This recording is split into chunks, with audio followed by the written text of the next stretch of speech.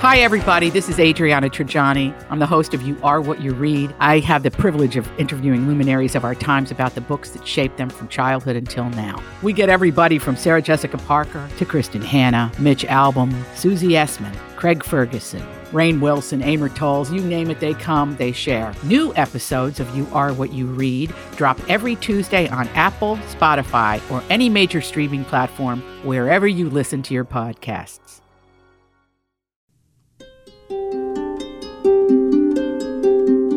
All right, welcome. It's episode 45 and part 2 of this series of the Alien Hybrid Agenda. It's Stephen Diener right here and Karen Curtis over there on another episode of UAP, the Unidentified Alien Podcast. Thanks for joining us. Karen, how are you?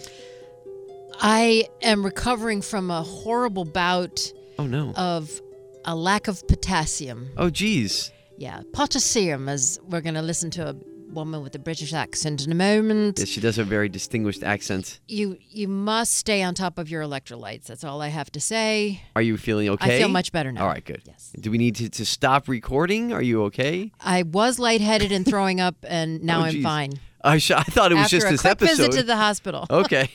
I was afraid it was the episode that was making you sick, so I'm glad. No. There's nothing to do with that. No. Well, this really is a wild one today, so it's going to be a lot of fun. This isn't, we have a lot of different feels when it comes to different episodes that we've done. And, sometimes it's really, really deep and thought-provoking. Sometimes it's kind of like lighthearted. Sometimes it's like, holy cow, did that really happen? This is like a little bit of everything. It is. I think for this woman, Elizabeth Clark, who you're going to hear about here today. And really her story, her first-hand account of a love affair that she had with an alien, which produced a love child. So. And she's no schlub.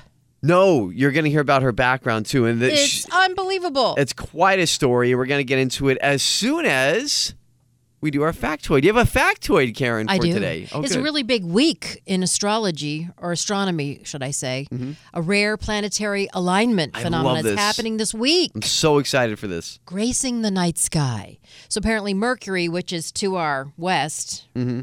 I think. It's closer to the sun, right? And then you got us, and then Venus, and then Mars, and then Jupiter. So I guess we all align, along with Saturn, in an order. How could they be out of order, though? Well. Anyway, starting Friday. And this hasn't happened since 2004. Unbelievable. Yes. So cool. And isn't it funny how 2004 sounds like such a long time ago now? Yes. That's actually when I graduated high school. Oh, shut up. You make it. Now I'm sick again. Oh, I'm sorry. I have to go back to the hospital.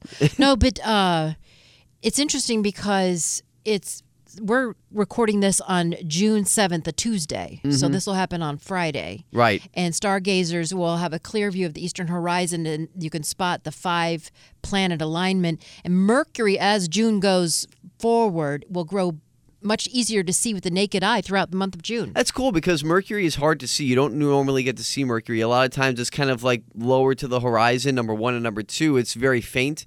It's a small planet. So it's, kind of gets overshadowed sometimes by Venus because Venus is so bright. Well, Venus is the number one thing in the sky that is misconstrued as a UFO. Remember, we had that factoid a long time ago. We get it. We come into it ships red-green in the sky. Yeah, it's pretty wild. And we see Venus every morning, you and I, because we come in very, very early in the morning every day. And so every morning when I leave the house, I look up and I'm looking at the constellations and the planets and the stars, and there is Venus, and it's so bright. I honestly think I have to stop. I'm like, is it moving? Is it an airplane? But it ends up being Venus. So that's going to be really cool this weekend. Look out for that. The planetary alignment, just like 30 minutes before sunrise is the best time to see it, they're saying. That's right. So it's a rare occurrence. And if you're listening to our podcast anywhere else in the world other than in Florida, sometimes your night sky is going to be a lot brighter with more stars because you don't have a big city near you. So, everyone's sky is different. That's true. But yeah, so try to see it if you can. If you live in a big city, try to go to a, more of a remote area. That's a fun thing to see. Take the kids, take the telescope, have a good time. Now, are you ready, Karen? I am. We're going to move on to another hybrid account of aliens and humans. And I hate to say it so flippantly like, just another account, because we're telling you with this one, it's not just like another run-of-the-mill abduction story, because in all honesty, this story here that we're going to go over in our 45th episode of this podcast and part 2 of this series, this story is one of the most fascinating, and if it's all true, because again, we always just present you with the details. You make up your own mind of what you think might be true or not. If it is all true, it's one of the most revealing and really kind of earth-shattering alien encounter stories of all time. Yeah, I mean, she is so sober and just so... The way she talks about her experience, it just trips off her tongue like it's a memory, like it really happened. It's not like she's making it up as she goes. There's no stuttering. There's no ands or ums and pauses, thinking back. It's just, like you said, it's very fluid. It is very fluid. And you had pointed out last week that this is almost like the aliens are trying to create their own race by combining humans with aliens. Their own species, yeah. Yeah. So it's kind of interesting because she says she gave birth to one such being. Yeah, an alien love child. So what you're going to hear today is the story of Elizabeth Clara, and we have her fortunate enough to find a lot of this audio from an interview that she did, because she's no longer with us. She died in the early 90s. Yeah, but she has a book, and it became a movie in 2010 or 2021. Yeah, I think just last year. So we're going to tell you about all that, but this is Elizabeth Clara. You're going to hear it in her own words, a lot of these accounts talking about her interactions with an alien. Also, I won't give too much away, but I just want to let you know some of the audio that you're going to hear. Again, this was taken in the 80s, so it's older. I know the 80s, it sounds like it's funny, it's so long ago. Well, I boosted it and worked my magic, so I know you did. Pretty much the audio we have now. We try to make it sound as clean as possible is what I want to tell you, because it might sound a little grainy, but we did our best with it. It's an older interview, but I thought it was important to get her in her own words. Definitely. So we'll start off with the story of Elizabeth Clara right here. According to Clara in her autobiography, she was abducted by a member of an alien race from the Alpha Centauri system. During her abduction, Clara met a rather dashing alien named Akon, and the pair fell in love. After a brief courtship, Clara later claimed she gave birth to a hybrid child who was taken back to the planet Meton to be educated in the ways of the universe. All right, so that is the Cliff Notes version of what we're going to get into here today. I just wanted to set the table there for you. Because there's a lot to unwrap there. Your head's probably spinning already like, wait, what? What are they talking about? A planet called Meton? Yeah. What is happening? So there's a lot of information to add and a lot to unwrap, really, because, again, it's kind of just like an introduction to this incredible tale. It's a story that's so fascinating, so incredibly detailed that Elizabeth wrote an entire autobiography, which you mentioned, Karen. Yeah. It's called Beyond the Light Barrier. Right. And it was made into a movie last year, like you were saying. So I want to make sure that you are strapped in tight for this one, because there's a lot going on here. Now, that said, let's begin with Elizabeth's first sighting of a UFO. So we're going to go all the way back to just like when we spoke about Jesse Long last week and his abduction story, which was very different. Yeah, but it's similar in one way I want to point out. Yeah. Both Jesse Long and his brother experienced the abduction. And in this first encounter that she has with an alien, Elizabeth's sister is there. That's correct. That's right. So again, another sibling case here, and also very similar here, Karen, their ages. Jesse Long, when we spoke about him last week on episode 44, in his first alien encounter, he was a child. And remember, that's when he had the implant in his shin and didn't get taken out for over 30 years. If you didn't hear that episode, you don't need to worry about, missing something for part 2. It's just this is kind of a series of same type of events. So it's not like you're going to be like, oh, I'm so confused on this one. But by all means, go back and listen to part 1 of this series, and you'll hear Jesse Long's, like I said, very different account. His is more terrifying, violating. Yeah. Oh my gosh. It was and pretty awful, actually. He had to be regressed to remember his experience. That's right. And she remembers it. No problem. Just off the top of her head. So again, small child just like Jesse Long when she had her first case of alien encounter in her native South Africa, actually, is where she's from, rather than Jesse Long in, the United States. And this is a little long here from Elizabeth, but again, in her own words, this is the first clip you're going to hear from her talking about her first alien encounter as a child. I think she was 7. Yeah. I was 7 years old, and my sister and I were feeding the puppies in the stable yard at the time. And the sun had just set beyond over the Drakensberg, but it was still very light because it was summertime. And this enormous craft came across, quite horizontally, across the sky. And it was as big almost as a football. And it was quite beautiful. It was about this size. And it shone with a blue-white light. And, of course, I was thrilled to bits. And I knew something was there. And my sister's face was one of absolute fright, really. And the puppies got a fright. They ran yelping into their kennel. And then immediately, of course, we ran for the house. So much detail. And you're going to notice that in the clips that we play of her. And she's not afraid. No, right. So she wasn't afraid. So she's receptive, and maybe they understand this. And her sister was the afraid one. Right. The dogs ran away. And again, the common denominator here in some of these stories, not only... Forget about the two stories, last week with Jesse Long and here today with Elizabeth Clark. Think about all of the alien encounter or abduction stories that we've done over the series of episodes of this entire podcast. It always goes back to age. Even with the celebrity encounters that we did, I think it's episode 39, yes. I think, if you want to go back and listen to that. With Elvis, I mean, we talk about his encounters, and that first happened to him as a child. So many times we hear of these stories, and it always goes back to started as a child. I was 5, I was 7, I was 8, I was 10, whatever it might be. Also, the description of the craft, the blue light, the blue-white light, the same beautiful, light that comes from the craft. It's always the same. And you can always go back. I keep saying, go back and listen. Well, how do you do that? So Apple, Spotify, 850WFTL.com. The podcast lives there as well. If you go to the podcast section and click on UAP, there's many ways to get the podcast. If you just started listening, you could always go back and consume the other ones at your leisure. Also on Podcast One. Each is fully contained, so you don't have to be in chronological order. Right. Don't feel.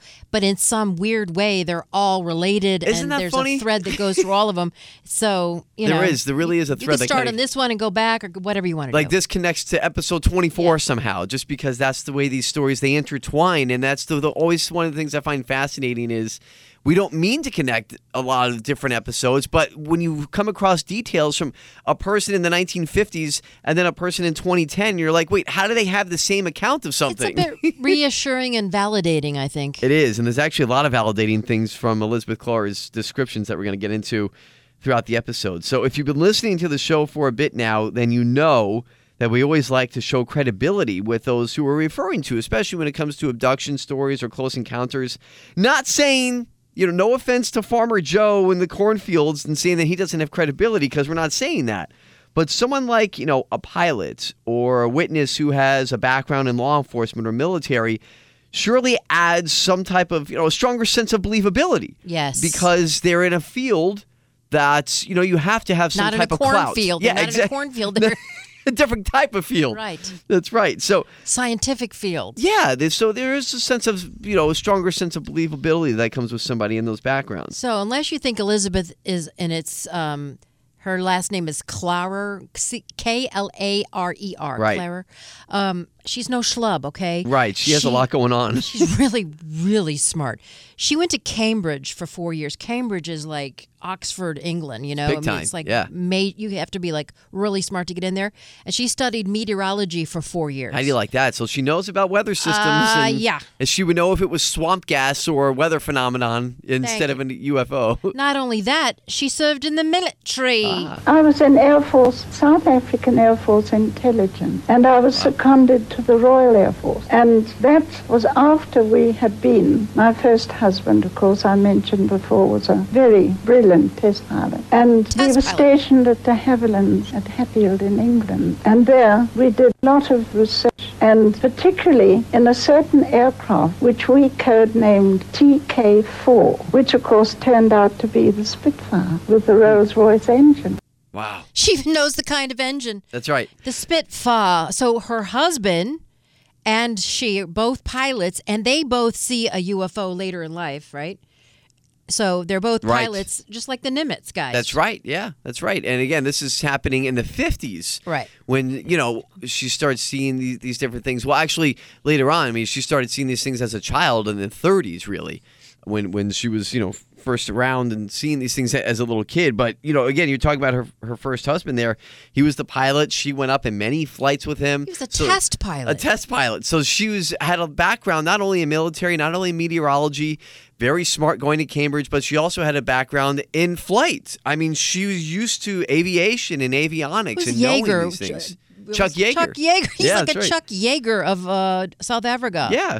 Or England. So a lot of clout here. This is the reason why we wanted to bring those things up. Yes. We wanted to build up Elizabeth Clarer's background to you to tell you that, again, no offense to Farmer Joe in the cornfields, but she isn't that. She has a lot or had a lot going for her in her knowledge of, really things in the sky. And so there's avionics. You can take her word for it, I guess is what we're trying to say. Yeah. Because she could tell the difference between an airplane and a UFO. I mean, let's face it. Big time. Yes. It was a little confusing to me. She says it was a big craft, but it was the size of a football. So I'm like, I didn't quite understand. I think she's talking about perspective. In the distance, yeah. Right. And there's a lot, just for full disclosure here, there was a lot in this interview. It was an old interview done in England back in the 80s. And we sifted through an hour. This interview was an hour long, okay? And we sifted through a lot of it. We can't play the entire thing for you. Some of it is kind of hard to understand. Some of it kind of gets a little bouncy with the sound because it's an older interview. But overmodulated, really annoying. Yeah, so what we did here was we took a lot of the main points so we could tell you her entire story. So again, we're not going to play every single clip from an hour-long interview. It's just it would be way too much. But according to Elizabeth, her sightings began to become more frequent starting in the mid-1950s. She describes seeing like the classic UFO flying disc shape, like the flying saucer that they reported in Roswell in 1947. That's what she was seeing. Right. And it emitted what she called the white and blue light, which I found interesting. But again, remember, she and her husband, both pilots, so they knew the difference between an airplane and a UFO. Exactly. There was this enormous craft pacing beside us. Enormous hull, completely circular, with a flattish dome in the middle. A complete flying saucer. And beneath it were the most beautiful colors of spectrum that were coming from under the craft. Then suddenly, it simply shot up into the sky in a great burst of white light and was gone completely. So she's flying, she's in a passenger behind her husband who's flying the plane. Right. And they both see this craft. Yes. And it's so fascinating to hear her describe what we now know to be called instantaneous acceleration. Right. You hear her talk about it just shot up into the sky. And there was no really term for that. You just have the descriptions like, it just, it disappeared. It shot up into the sky. And instantaneous acceleration. And that's one of the characteristics that you look for now in your classic type of UFO, slash UAP sighting is that acceleration. Where you just be sitting there and then boom. It takes off. See, I'm more used to deceleration trauma. You don't want that. Cement poisoning. Oh no, you don't want that either. Oh gosh, no. But you bring up a good point, Karen, in that she's with a pilot, her husband. She has a background in aviation. They see this, and it kind of reminds you, doesn't it, of the 2004? We mentioned the Nimitz. It reminds you of that video. Yes. And because that had the instantaneous acceleration. Right, exact same thing. And I love how there's rainbows involved and white light and everything's so beautiful. She's going to talk about love and light. I love it. This is one of my favorite episodes. And isn't it fun? It is. It's such fascinating. And this, I think, is going to be one of my favorite episodes as well because there's so much detail that we have from the person that it happened to. That's right. Right. First-hand account. Yes. And we always try to find those first-hand accounts. Sometimes it's very hard. Sometimes, or a lot of times, really, I would say 90% of the time, the people don't want to do interviews. No. So there's not a lot of first-hand account. We do have them from time to time, but a lot of times it's just someone talking about it. Talking about it. The way she talks about her experience on this other planet is like when people describe their near-death experience when they see the bright light and they're just engulfed in love. They feel this this warm, unrelenting love and light. Yeah, it's a good point. It's almost exactly like that. Yeah, you're going to hear her. You might make that connection yourself as you hear her talk about that in more detail here in a minute. And I love it too. Just before we get back into it, is her the way she speaks, her diction, Yeah. the way she carries herself. No ums and ahs either. No. She's just, It's very noble. Yeah. It's like hearing It's the like Queen. the Queen, Yes. exactly. It's like the Queen had an alien love child. We're not saying the Queen had one. You never know. Maybe it's Prince Charles. I don't know. You've seen those ears, but no. God, I'm sorry. Whoops. I'm sorry. I'm terrible. I'm terrible. I had to. There's a lot with the Queen this week with the Jubilee. Yes. But now, getting back onto the subject here, those somewhat routine sightings turned into something a little bit more when you start to hear her account, a true close encounter, if you will, as Elizabeth details her first face-to-face encounter with an alien named Akin. Now, it's spelt like Akon, which you might confuse with like the rapper, but it's actually, you'll hear her say Akin. Akin. And back in the 1950s in South Africa, that's the Zulus saw what she called the lightning bird. Yeah, her sister called her. She said, hey, the Zulus saw that lightning bird in the sky again. So she piled all her dogs and everybody into her.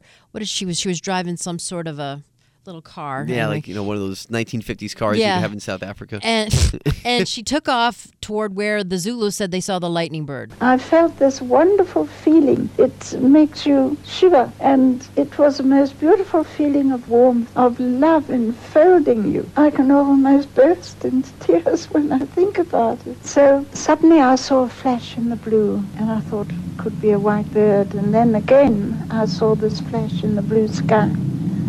And then this enormous ship came from behind a cloud and came down and hovered about the height of the ceiling, some distance from me, and the long seeding grass of autumn was agitated and flattened by the tremendous force coming from her. And I felt this hot blast of air strike against my face, and I couldn't move any further. It seemed to be an invisible wall. And I stood my ground and I watched the ship. I looked at her, and there were 3 portholes facing towards me. Then I forgot about observing the ship because I could see a man standing at the center porthole. Despite the brightness of the ship herself, she was shining in a very bright blue-white light that emanated from the skin of the ship herself. But despite that, I could see clearly through the porthole. I could see he was a tall man, and he stood there with his arms folded across his chest and just looked back at me. And I stood my ground and looked back at him, and I was fascinated by his face. And again, apologies for the scratchiness. Love at first sight. Yes. But you're right, wasn't it? They have a porthole. I did not know that UFOs had portholes. And you know what I love too? If you catch the way she says she, which is talking about the aircraft, right. You know, that tells you right there her background. Because you always talk about, when you talk about a ship or an aircraft, the pilot or someone in the know would refer to it as she. So you know she has a background. She's just fluently saying she when she's talking about the UFO. Right. And so it's little things like that. I just love to hear her talk. It's almost like she's reading a sonnet as the grass was. She's so the descriptive. Autumn grass is blown down. She paints a great picture, and she does. I'd like to apologize to our British listeners. Oh yeah. I did not mean to offend you by talking about Prince Charles' ears. I'm sorry. Well, they are satellite dishes that no, receive. See, now you have to apologize. They receive radar signals from the. Because actually, a shout out to our British listeners. Actually, I'm glad that we said that because we do have listeners all over the world with this podcast, and I know that sounds crazy, and trust me, it's crazy to us. Well, with the way that this is taken off. Really a hot spot. Oh, with Rendlesham Forest and things like that. Absolutely. And Stonehenge, and you have all the crop circles and everything that happened there. Well, yeah, it's definitely a great place for this podcast to land. Yes. So thank you to everybody around the world, and especially in England, who's been consuming the show. We love you guys.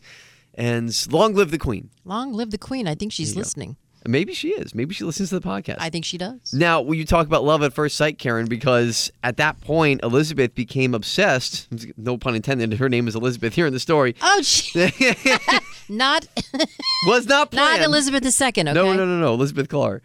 She became obsessed with this idea of getting on the ship with Akin, and she wanted to be with him and learn more. And then one day, she went to the top of a large hill where she found the UFO and Akin almost seemingly waiting for her. It was just sitting there. He knew. He knew, and she knew that this was her time. So she got on the ship, and later she gave some fascinating descriptions of what that was like. She says that she saw what looked like a steel type of furniture and a crystal type of viewfinder lens. Now, before I continue, I want to point out the steel type of furniture because that struck me when I heard her say that.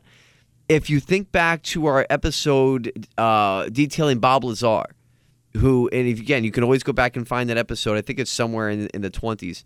Bob Lazar was the guy who says that he worked at one of these secret offshoot military sites of Area 51 where he was hired to reverse engineer some of the spacecraft. And one of the things he talked about was seeing this weird type of steel furniture.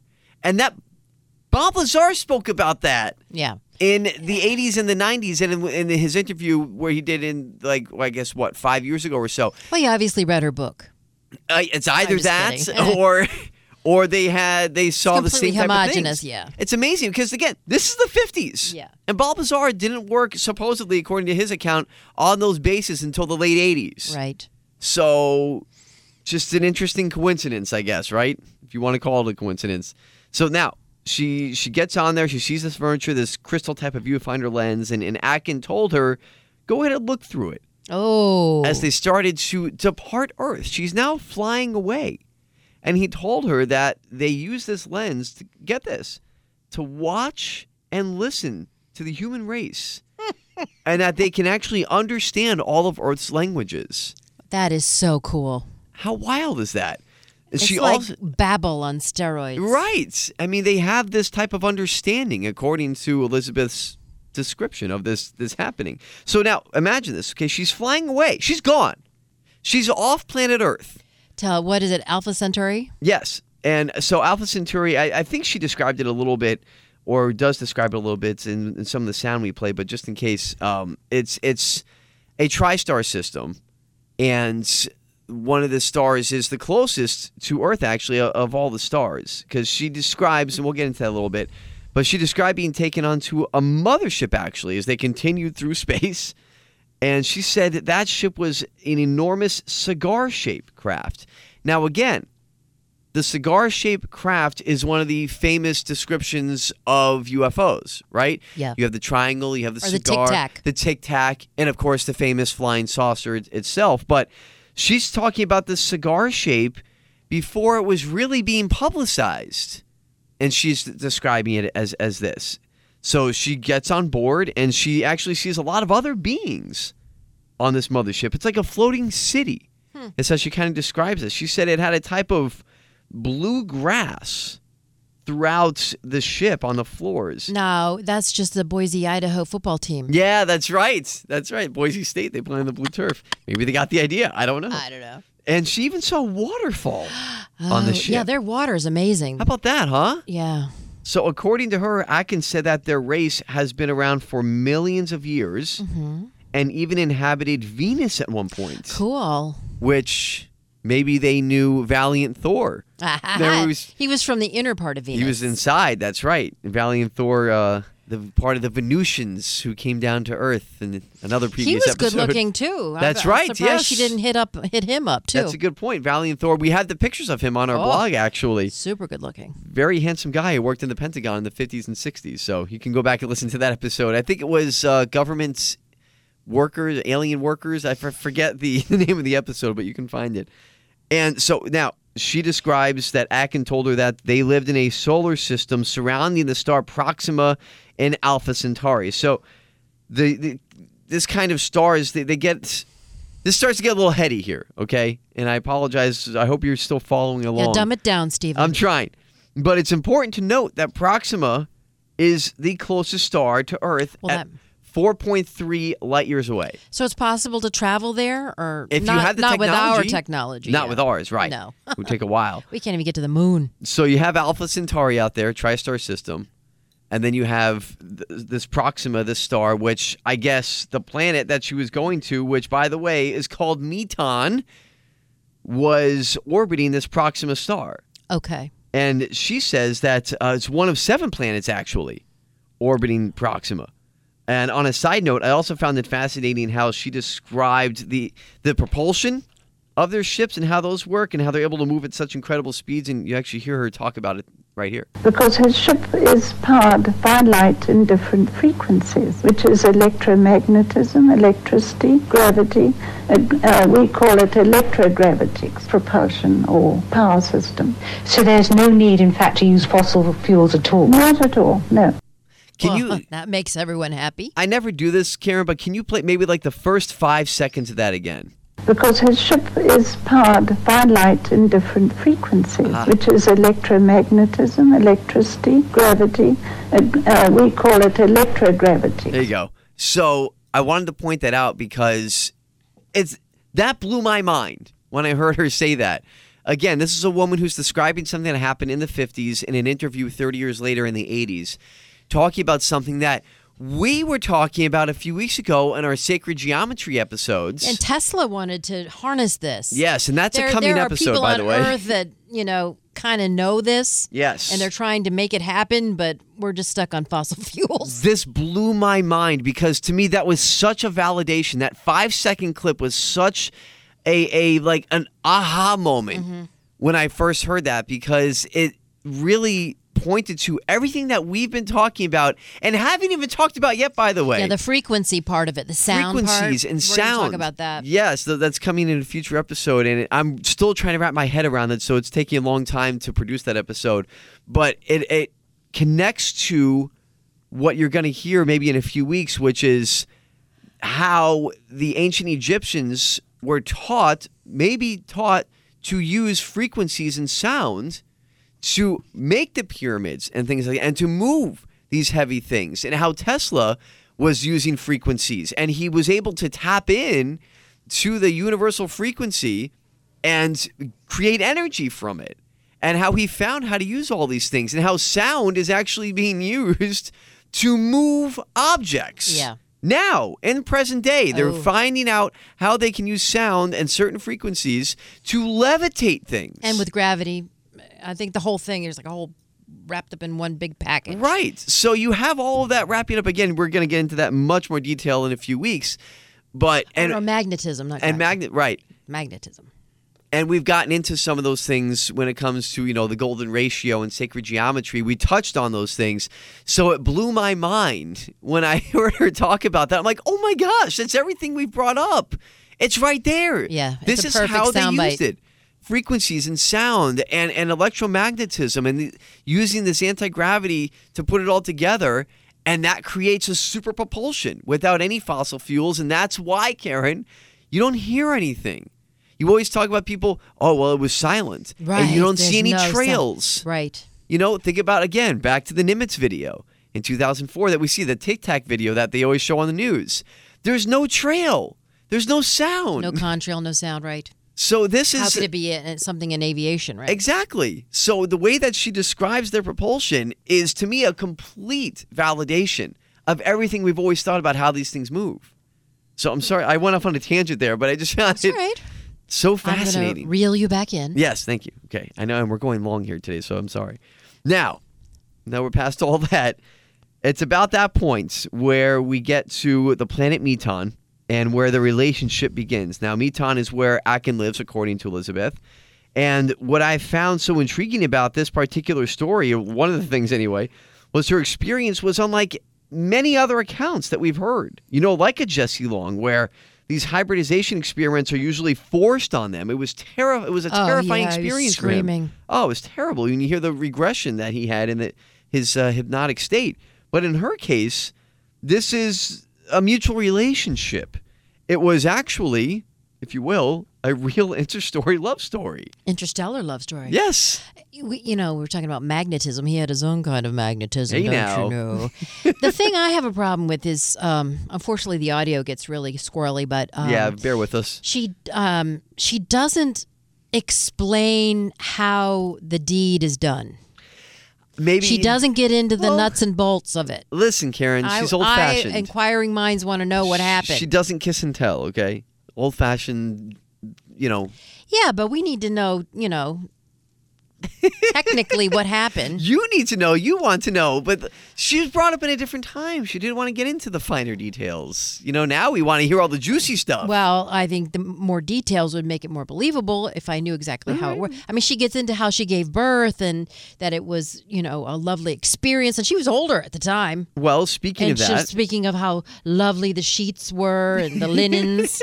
She did, actually. You're right. Good God. Well, speaking of all that, it is time to get into that portion of the show. So after some time together on the planet Meton, because she spent some time there. I mean, she was gone. She was off Earth. And they did conceive a child together. Yep. And she gave birth to her alien human hybrid son on the planet Meton. And I think... is it Aton? Akin. Akin. That was his only son. That's right.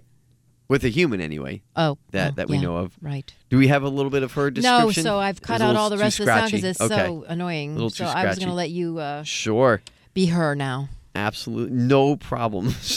But she did. She described being on the planet, the childbirth. It was kind of fascinating to listen to her talk about the childbirth aspect of her experience because she talks about it being a very peaceful experience. And she had kids on Earth. Right. She had 2. Right. So she was able to compare her Earth birthing experience to her interstellar birthing experience and the way that it's kind of night and day. I mean, she talks about this sense of calm, the sense of peace, and almost a rapture state while she was in giving birth. No pain. They gave her this water that basically made it a flawless birth. And she said it was one of the most beautiful experiences of her life. Then they put the baby in the water. That's right. And this water is cleansing. There's no soap or any kind of They don't use soap. No. Right? Then she actually said that specifically, that there was no soap. It was just kind of this natural cleansing mineral water. And I know this sounds crazy, but again, this is her account. Yeah. That we're relating to you. No drugs. No after drugs. Effects, nothing. No soap. Everything is a natural, it's a mineral water. It cleanses and heals. Yeah. So they put the baby right in there, and the baby's doing great. It's right. It's amazing how she is able to describe all this and all the things that she talks about. She also says that there's just an abundance of everything on Meton. There's no overpopulation, but everything you need is there. There are animals, and they're actually taken from Earth, some of them. Yeah, but they're allowed to roam. They're not kept in the house as a pet, right? Right. And then, and she does believe that other people from Earth have visited the planet, but she has not met them. Okay. Yeah, she did bring that up. And look, I mean, on a ship that big that she talks about with the mothership, I mean, it's like a floating city the way that she described it. So, I mean, she gets into this relationship. She falls in love with an alien. They have a child together. We don't know how, but they do. And she says love, above all, is what is on this planet. It's love is above all creation. God is light. So the God that we have here is more of a humanized God.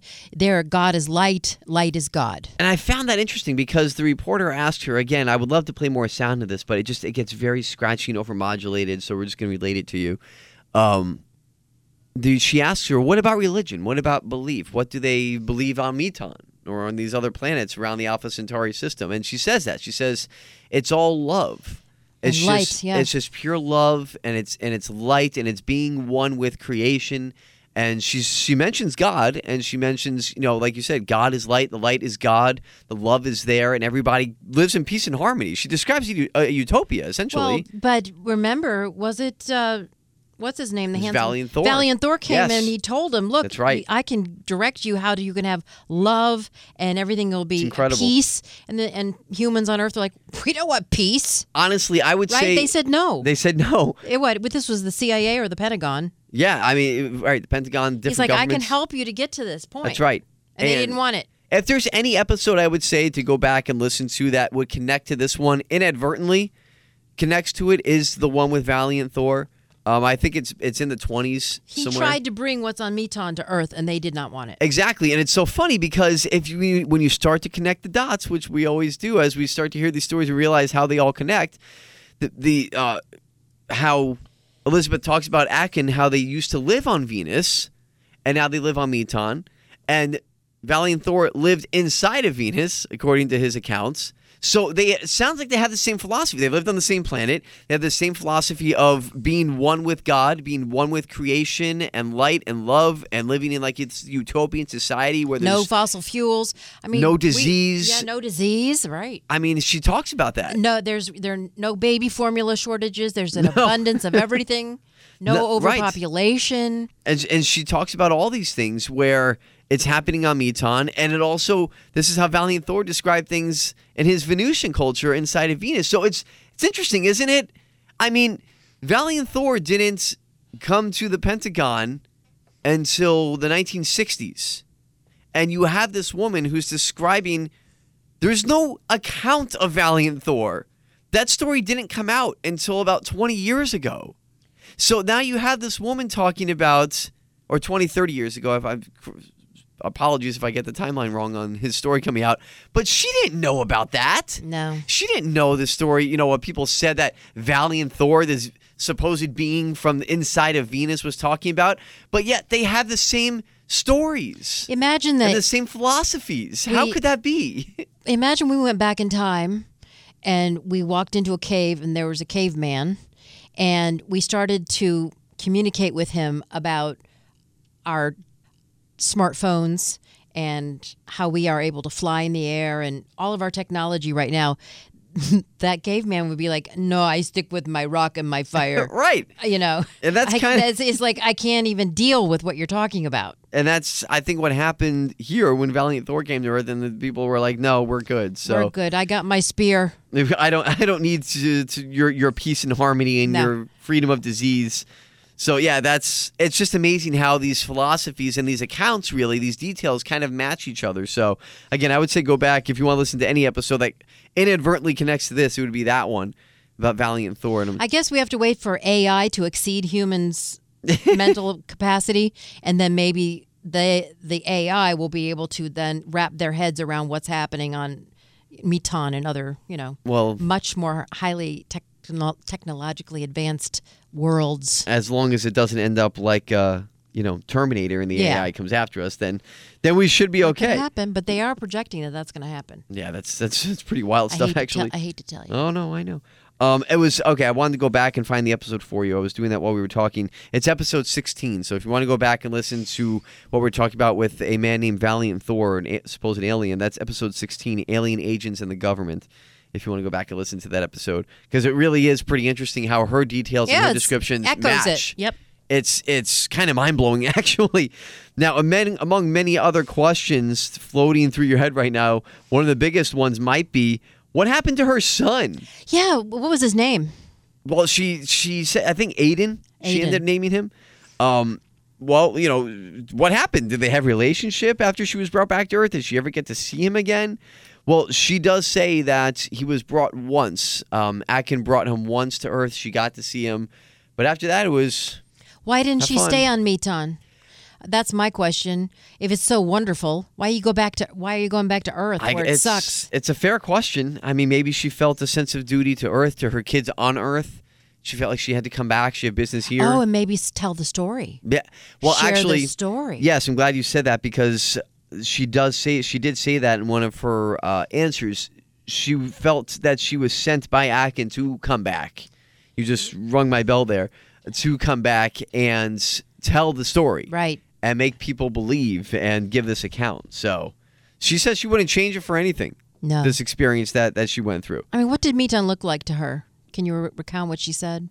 Just as a lot of nature, the mountains. It's like a Garden of Eden, undisturbed, right? Pretty much, which is really kind of fascinating to me, because not only do we have what ends up being a real life, if you believe her account, a real life alien human love story, is what this turned into. I mean, it's like a Nicholas Sparks novel with an alien and a human.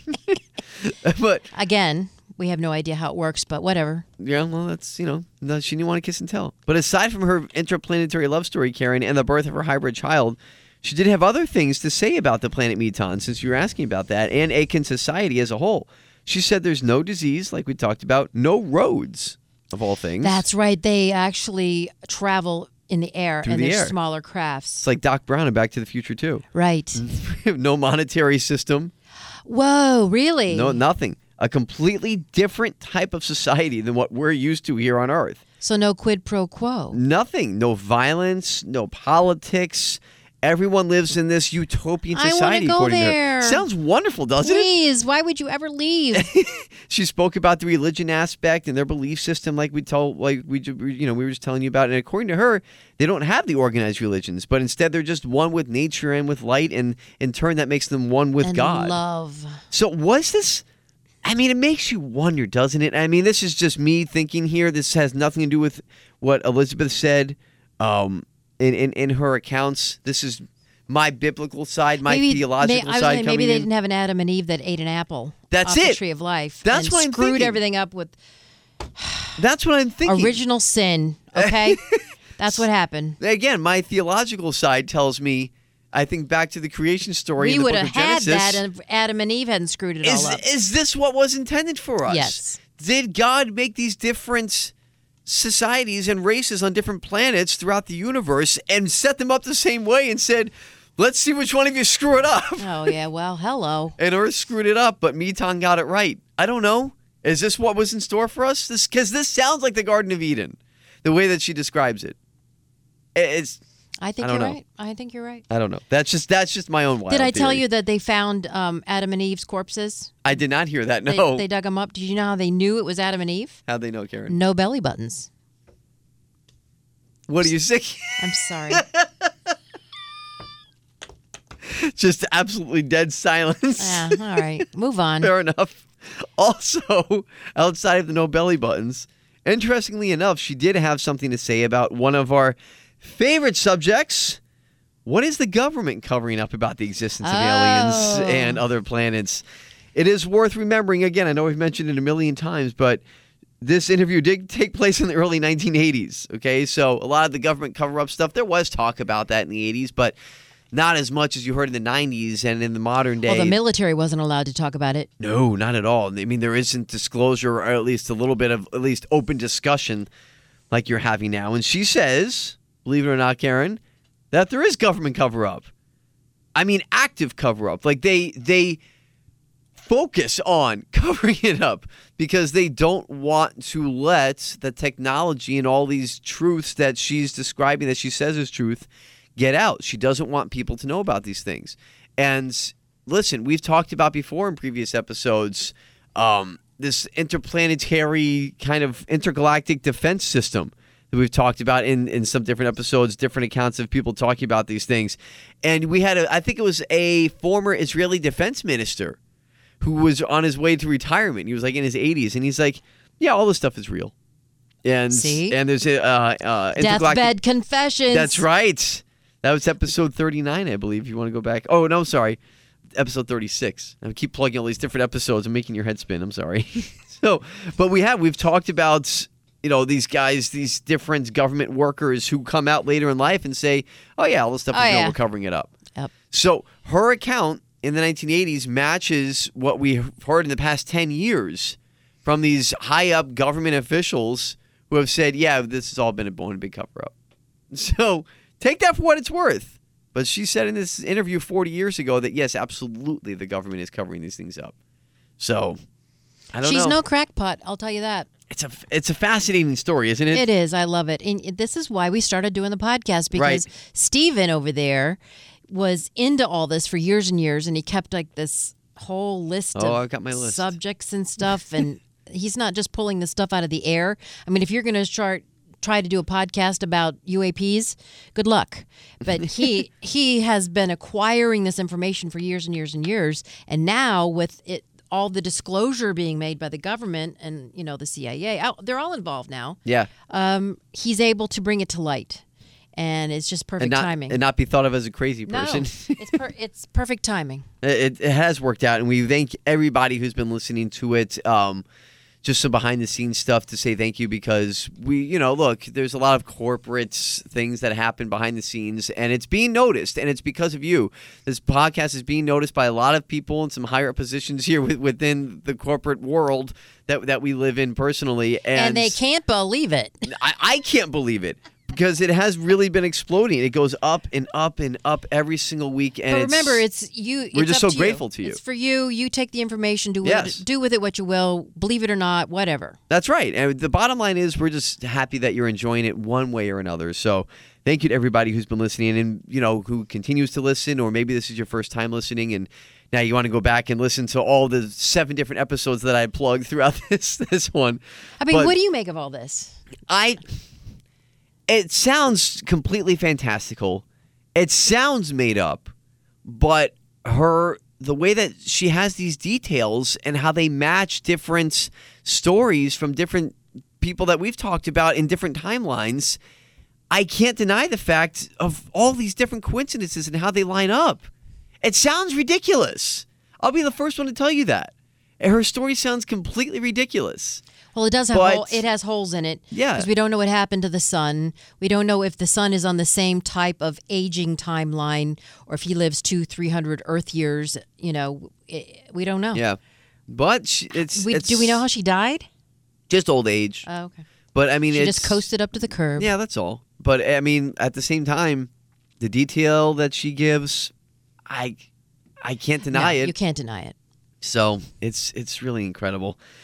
That said, the one thing that she wanted to leave in her message at the end of the story, she says overall everything that she spoke about, the one thing she wanted to get across, and that she felt that Atkin wanted her to get across was on her remaining days on Earth was to give the message of hope.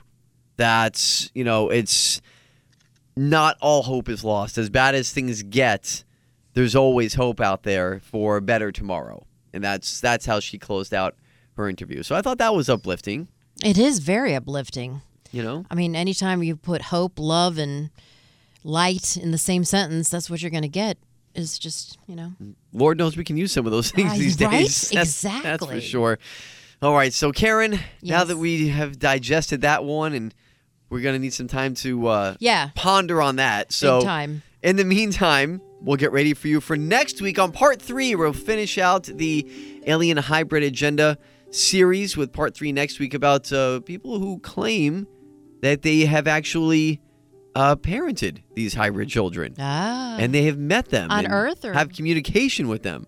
Well, you'll find out. Okay. It's all going to be part of that new episode next week. That'll be episode 46 on UAP, the Unidentified Alien Podcast. Until then, make sure to go on and subscribe and download and rate the podcast on Apple and Spotify, all those good places, on 850WFTL.com, where you can find our blog page there. Just search out the podcast section of the website, and you'll see UAP.